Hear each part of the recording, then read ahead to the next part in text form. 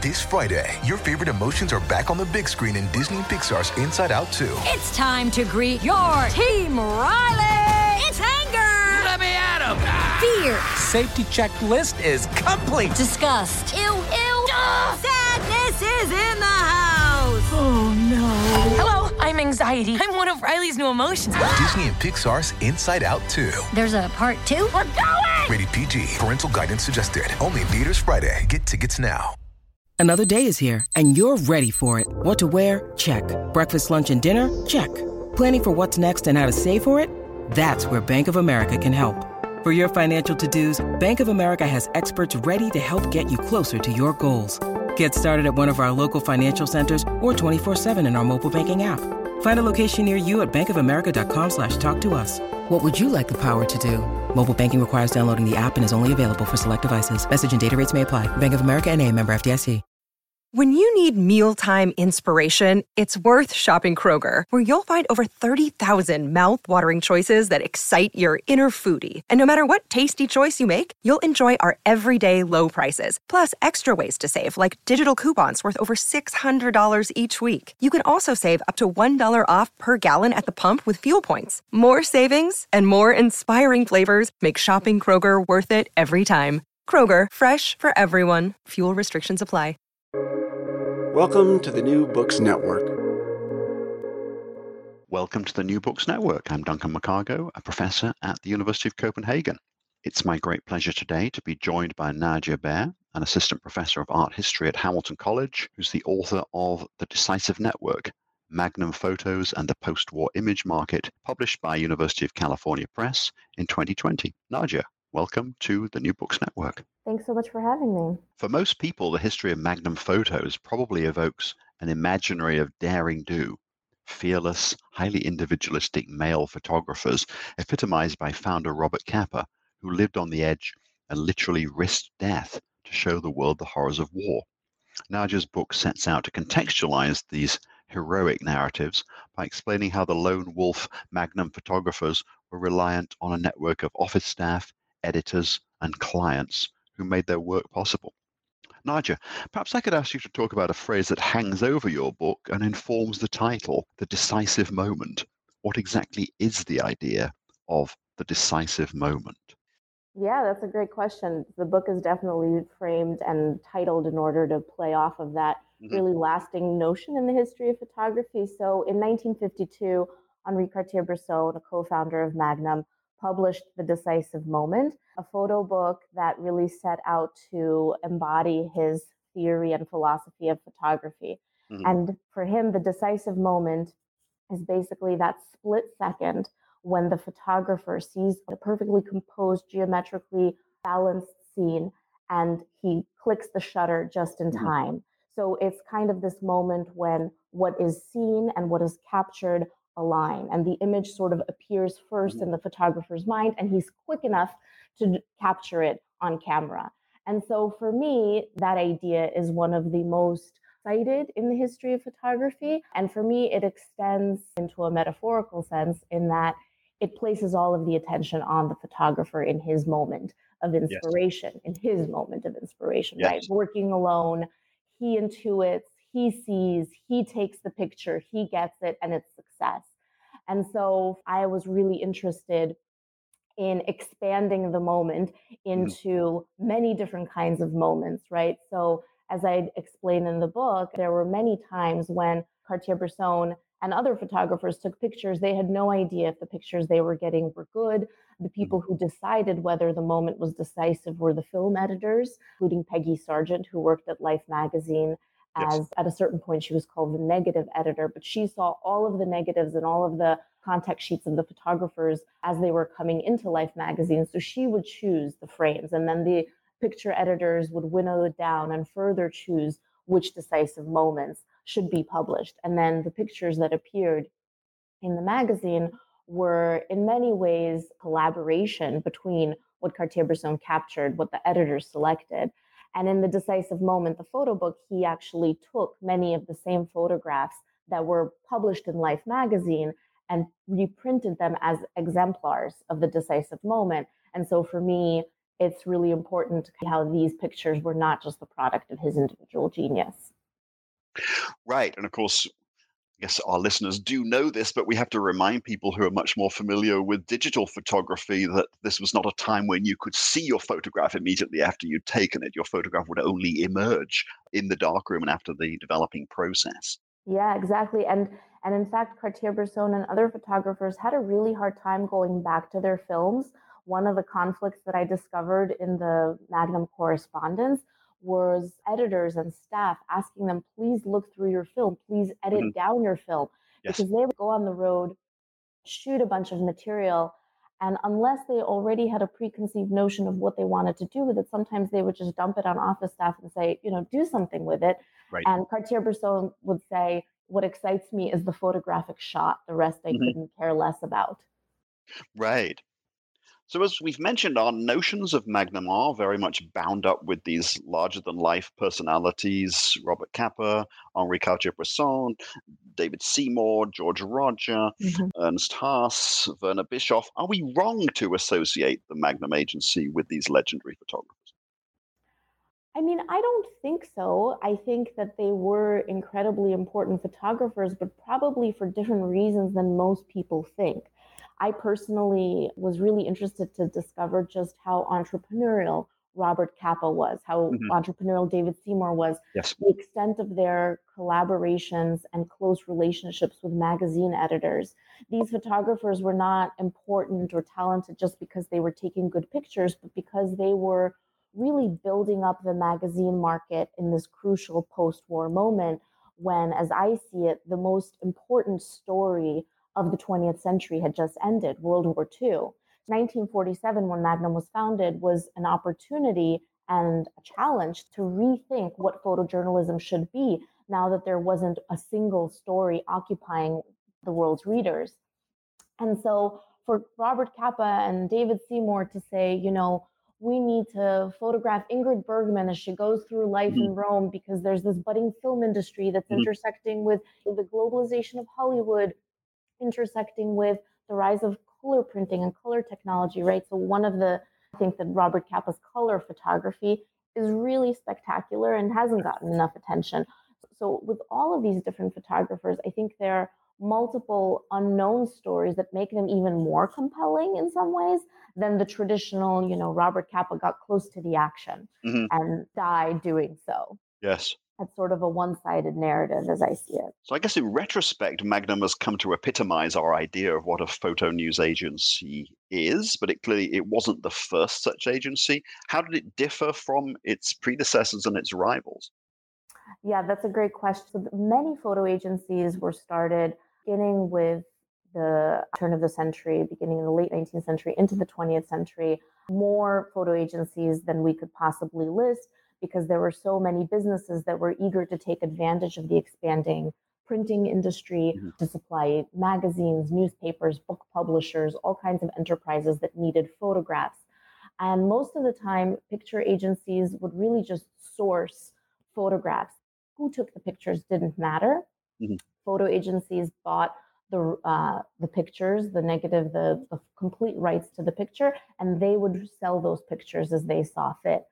And what Magnum did, and a couple of other photo agencies before it also did, including Allianz Photo, was to begin to credit the photographers who were actually taking the pictures. And again, it's not a completely new model because we see incrementally over the course of the 20s, 30s, into the 40s that photographers begin to be credited. What was new is that Magnum insisted that the photographers and the photo agency keep the negatives. So if, for instance, a story was sold to Life, Magnum had to get everything back, all the material back, so that it wasn't sold in its entirety over to Life magazine, so they could resell the rights to those images. And it's interesting that you say that, it's the best known photo agency. In some ways, it's known as a photo agency, but it's known as not a photo agency. Yes. Because the idea that Magnum was set out as a genius business has somehow been lost in this effort to establish Magnum as something more than a business, right? So the idea that that Magnum was established in order to allow photographers to do what they wanted, to shoot the stories that they wanted. That idea is intrinsically at odds with what a photo agency does, which is aim to maximize clients and aim to meet the market demand. So within the narrative of Magnum, the idea that it's a business is lost when you look at the typical description of what it's supposed to do. Yeah, so there is this paradox at the heart of Magnum. It's the non-photo agency photo agency. It somehow stands above the category that it also has helped to create, which is a sort of a meta-narrative of what it is to be a photo agency. Exactly. Your book places a lot of emphasis on the role of women in Magnum. It's one of those narratives of hidden figures, if you like. Can you say something about the gender dynamics of the internal workings of the Magnum agency? Yeah, absolutely. So when most people think about the women at Magnum, they'll name figures like Eve Arnold or Inga Morath, who were the first female photographers who joined in the mid-50s. Maria Eisner, who was a photo agent in interwar Paris and who was one of the co-founders of Magnum. For me, these figures are definitely important, but I started in reading the Magnum correspondence, I started to become interested in all of these women who didn't even have last names a lot of the time, who were signing the memos to the photographers, the Ivans, the Olgas, the Ingas, and people who didn't have Wikipedia pages, were hardly ever mentioned in any footnotes. So women were hired to run the offices. They were the ones who edited photographers' films. They sent them letters saying, you really need to change out this lens, or you need to shoot more vertical shots so that you have a better chance of getting a cover for this magazine. They were the ones who dealt with magazine clients. They often negotiated prices, and then they did all the kind of secretarial duties. And these women, as I see it, were really integral to propping up the photographers and grounding them, because photographers were out in the field, they were traveling, and they had no way of knowing if the pictures they were taking were good, if anybody was buying them. So they also ended up being kind of an emotional sounding board, a support network on many different kinds of levels. And somebody like Inga Bondi, who started as a secretary to Maria Eisner around 1950 at Magnum, stayed there for over 20 years. And I like to kind of call her the Peggy Olson of Magnum. For anybody who watches Mad Men, Peggy Olson was the secretary who started as Don Draper's secretary and became an ad executive.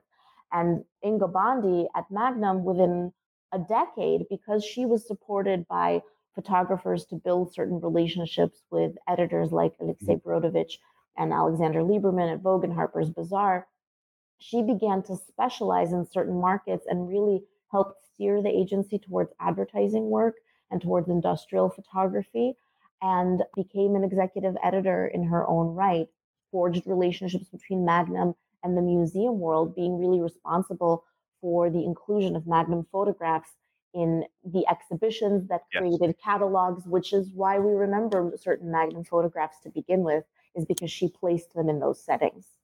Right. Yeah. It is, as you say, hard for us to imagine now just how difficult communication was between many of these photographers and the offices that they were working with in New York and Paris, in the absence of the kind of technologies that we take for granted today. Half the time, the photographers had very little idea what was going on at head office, and head office had very little idea where the photographers were and what they were up to.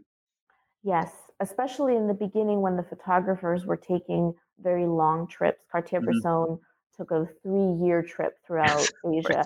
But even on shorter trips, they could be taking pictures focused on sending them back quickly in time for them to be printed, possibly not seeing the tear sheets, what it actually looked like in print, until months later when they had come back to the offices. Right. One of the most fascinating passages of the book for me is where you quote a 1960 memo from Inga Bondi, who you just mentioned, where she asks, "What is the you we are selling? how is your you different from the 18 others in Magnum? Why you are not the next guy? And reading that, I was wondering, did Magnum really pioneer the idea of building a personal brand, which is something that we're so familiar with today in this age of social media where everybody's trying to brand themselves? This seems to be a rather early articulation of a notion that is now incredibly familiar to us. Yeah, I think, what's interesting is Inga Bondi got a lot of pushback to questions like that. In some ways, she was asking photographers that because she was mingling with ad executives on Madison Avenue.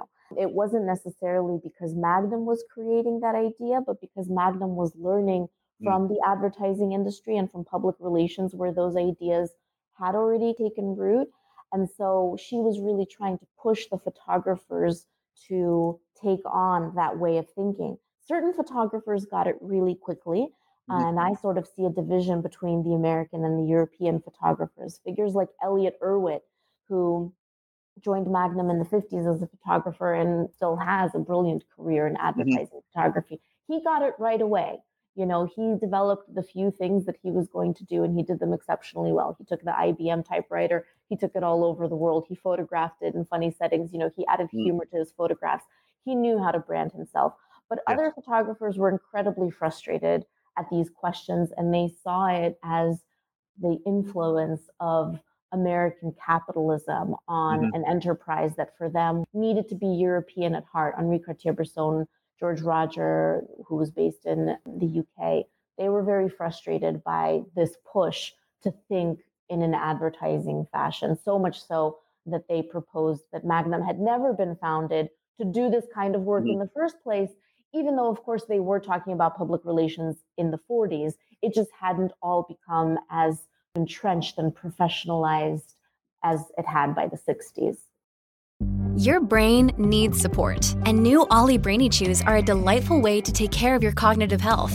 Made with scientifically backed ingredients like Thai ginger, L-theanine, and caffeine, Brainy Chews support healthy brain function and help you find your focus, stay chill, or get energized. Be kind to your mind and get these nootropic chews at ollie.com. That's OLLY.com. These statements have not been evaluated by the Food and Drug Administration. This product is not intended to diagnose, treat, cure, or prevent any disease.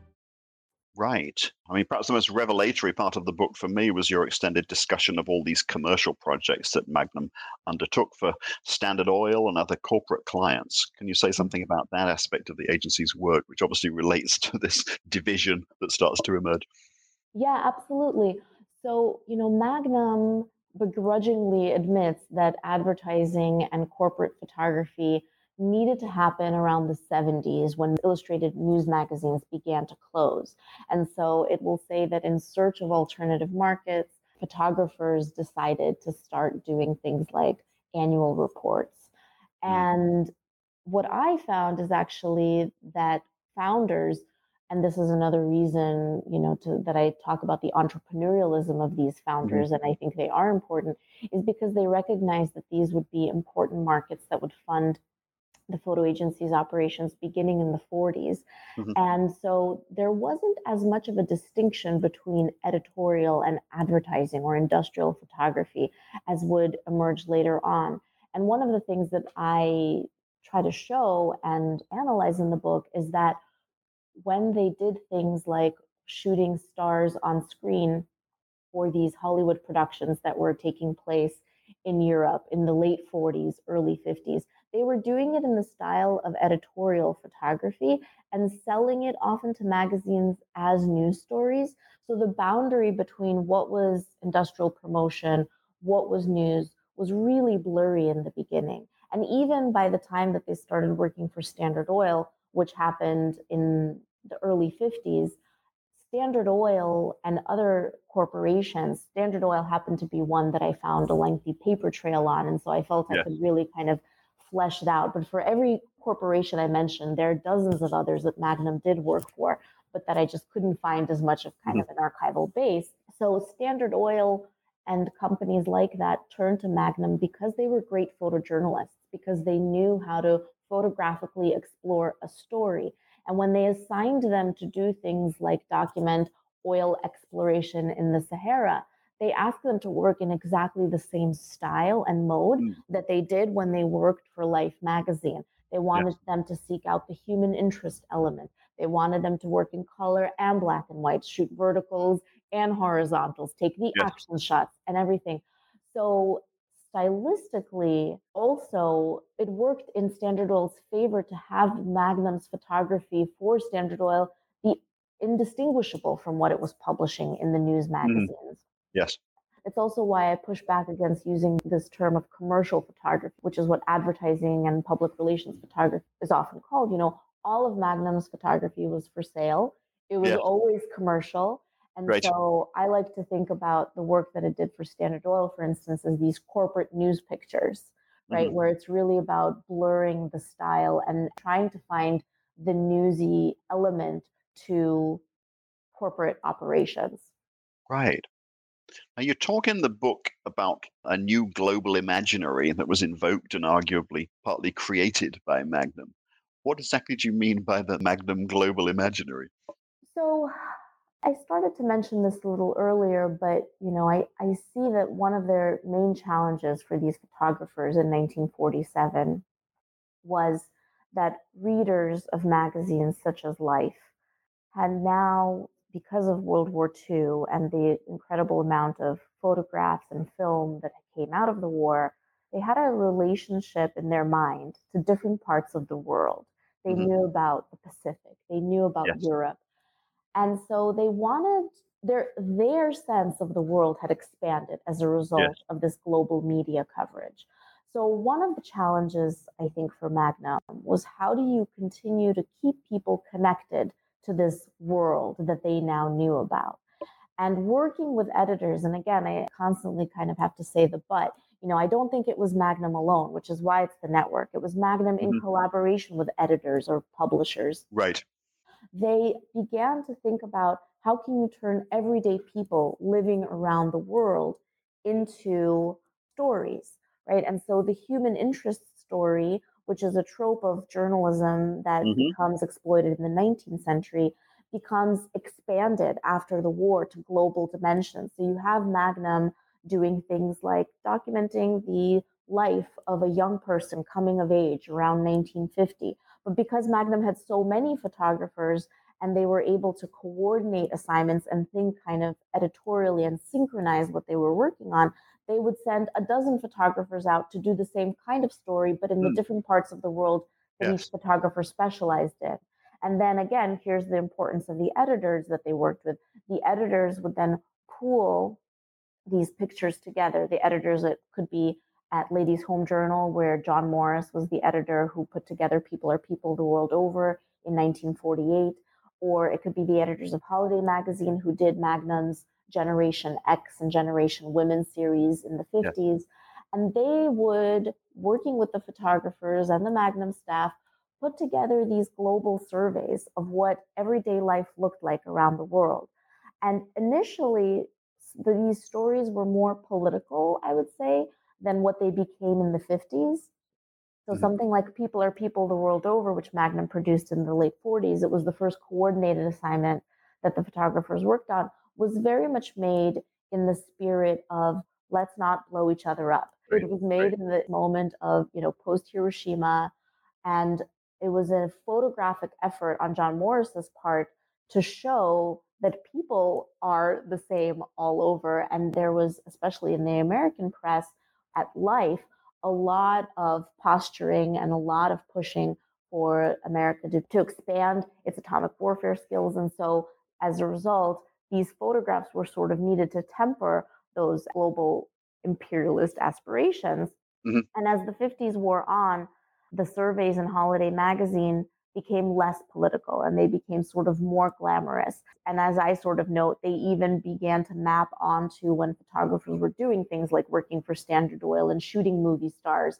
And so the everyday person became more glamorous, more exceptional, less everyday, also kind of reflecting that photographers were themselves becoming a bit of a celebrity, unlike what they were in the 40s when they were really just traveling around the world, documenting how people were rebuilding, reconstructing the war-torn world.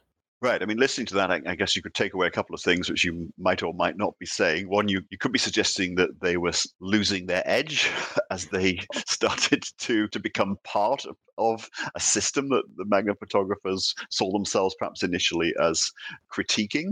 Would that be an accurate representation? I think that there were multiple impulses within Magnum at the same time. I actually think that the photographers were quite hesitant to express their politics. And Yes. oftentimes, the politics that were attributed to their pictures are the product of what editors did to their work. So, John Morris, who conceptualized People Are People the world over, he was the one who was responsible for the text and the idea of the story itself. You know, people say it was Robert Capa who kind of wanted to create this pacifist story. I'm not so convinced that that's what it was. I certainly believe that photographers had their own politics, but I think they were always thinking commercially. And I don't mean that as a critique.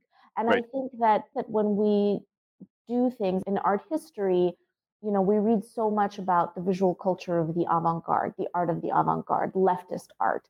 As a result, there's very little written about commercial visual culture, about the aesthetics of capitalism, if you will, right? And so I'm interested in not only critiquing these photographers, and I don't primarily critique them, but I am interested in seeing, okay, well, if globalization is taking place, if America's role in the world is evolving in these different ways, then how does photography, photojournalism, Magnum photographers who are, after all, left-leaning European immigrants who are reinventing themselves in America after the war, how do they align themselves with it productively? And, you know, I don't think that they would have been doing all of this if it were a daily sort of sacrifice of their political vision. I think that they learned a lot from their corporate partners. They learned how to take better photographs. They learned how to use color. So I think those are valuable narratives as well. So I definitely hesitate, think of them as selling out or moving away from a global politics that they once embodied. Yeah. Right. There's another way of looking at the same questions will be to say that whilst audiences for the early work of the Magnum photographers, say the Capa's works in the late 30s or during the war or the beginning of the 50s, they become desensitized by the time you get into the 60s, say, and there's a need to reinvent the idiom in a way that you can capture people's imagination because nothing is going to shock in quite the same way anymore. Yes, I think that's true as well. And I think there's just so much segmenting of the audience, right? You have 30s publications that Capa and Cartier-Bresson were working for, publications like Vue, like AIZ. You know, these were political publications that were read by readers who were predisposed to a certain kind of politics, to a certain take on the Spanish Civil War or the labor movement. And by the post-war period, there's kind of two things happening. On the one hand, the rise of these magazines that are attempting to grasp and to pull in all kinds of readers, regardless of their political spectrums, or these general interest magazines. But then you also have a market segmentization in terms of lifestyle magazines that are prioritizing things like people's hobbies and their interest in traveling the world rather than necessarily their political perspectives. And so the photography is being channeled into these different kinds of magazines, which is not to say that a general interest magazine such as Life didn't have politics. It certainly did. And I think you can see the variety of political angles very clearly when you compare European magazines to American magazines, for instance, the general European publications to the American. Right. And as you've already alluded to, from the 1960s onwards, tensions grew over the identity and indeed the positionality of Magnum, involving key players like Henri Cartier-Bresson and Cornel Capa. Was this a battle for the soul of Magnum as you see it? I see it as a generational shift, and it was a test to see what would happen to Magnum after the founding generation has either died or retired. I think that in the effort to move Magnum into the future, conversations about what Magnum really was in the beginning took place.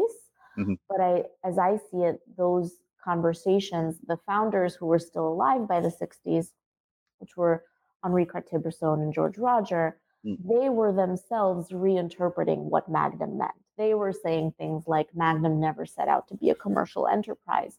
But it turns out you don't start a photo agency if you're not aiming to create a commercial enterprise, right? And so the terminology changed. And I actually see more continuity in Magnum's history than Roger and Cartier-Bresson did. I don't think that there was a pure essential soul of Magnum that had to be revamped. And so that's why I talk about taking the Elliott Erwitt model, because he wrote in a memo, he was Magnum's president throughout the 60s at different moments. And he said that what clients want is they want Magnum photographers. They want these excellent photographers of the human scene, is the term that he used. And he also said photography has always been a commodity and it's always been saleable. And so he was kind of returning Magnum to the reality of what photography is. And that was really eye-opening for me. And I think he was really onto something there. On slightly different tack, The Decisive Network is a beautifully illustrated book, as befits a book on photography. And you've also created a very interesting website at Yale that helps us to visualize many of the network connections you discuss in the book. Could you talk a bit about how your project is informed by the visual and by images? So it has to be very much informed by images. Thank you so much. Yes. For me, it was really important to reproduce page spreads in the book. You'll see very few photographs. I think part of the reason that the history of Magnum and its photographers has been told in such heroic and limited ways is partly because its pictures have been taken out of context, so that visually we've forgotten where the pictures first appeared, how big they were, the text that was next to them, the other images that were next to them. So on the one hand, it was really important for me to only reproduce as much as possible Magnum's photographs in context. And it was a huge challenge because of the scale of the work that Magnum produced. I talk about the information overload, the overload of memos and correspondence that photographers wrote to each other that I could only do so much to process. And the same when it comes to its image. For every page spread I reproduce, there are hundreds of others that I could have.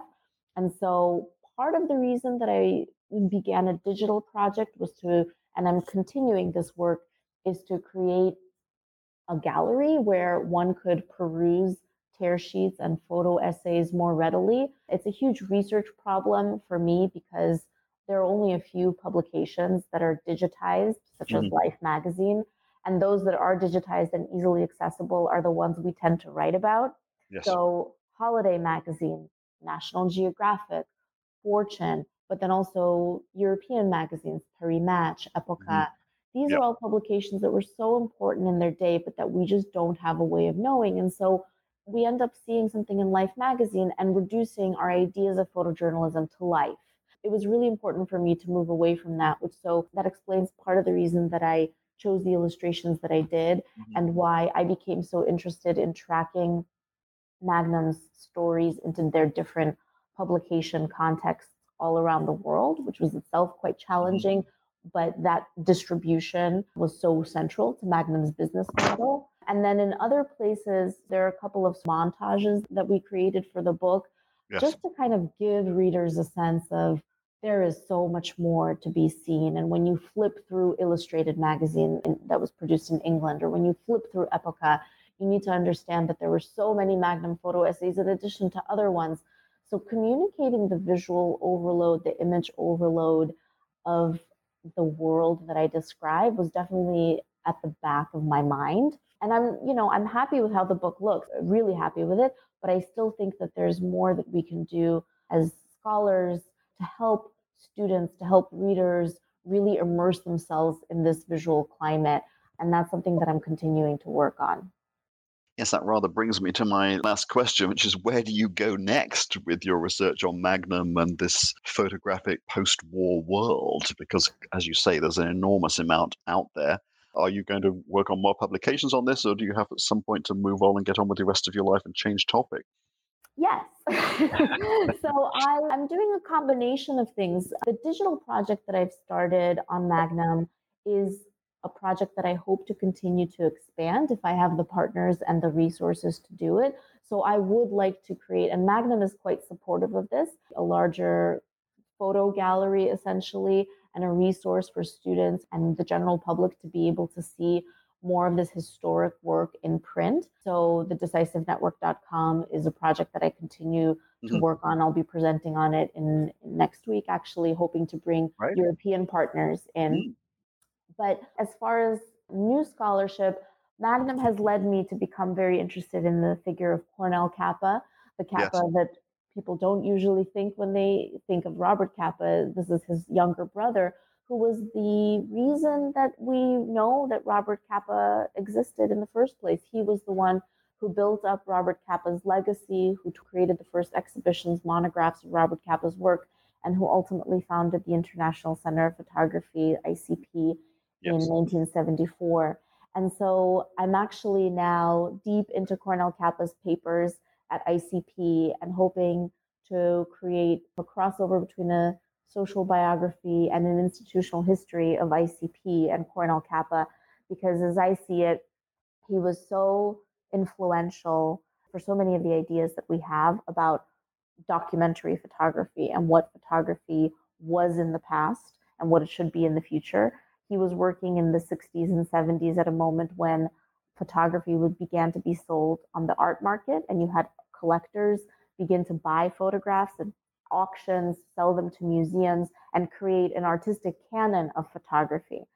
And Cornel Capa was working alongside people like Sam Wagstaff and Harry Lunn and the dealers, but he was creating an alternate lineage of photography that included his brother, but that was really about photojournalism and documentary photography. And so I'm really interested in putting him back into that context. So that's kind of where we're working out. So I'm setting Magnum aside, but it's almost kind of the second chapter. Yes, it does sound like something of a sequel project. Yeah. Nadia, thank you so much for taking the time to talk to us on the New Books Network. I hope we've helped to boost interest in your book, and we'll encourage people to find out more about the backstories behind what nevertheless is the legendary Magnum Photo Agency. Thank you so much for having me. I'm Duncan McCargo. I've been in conversation with Nadia Baer of Hamilton College, whose groundbreaking book, The Decisive Network, Magnum Photos and the Post-War Image Market, was published by the University of California Press in 2020. You've been listening to the New Books Network.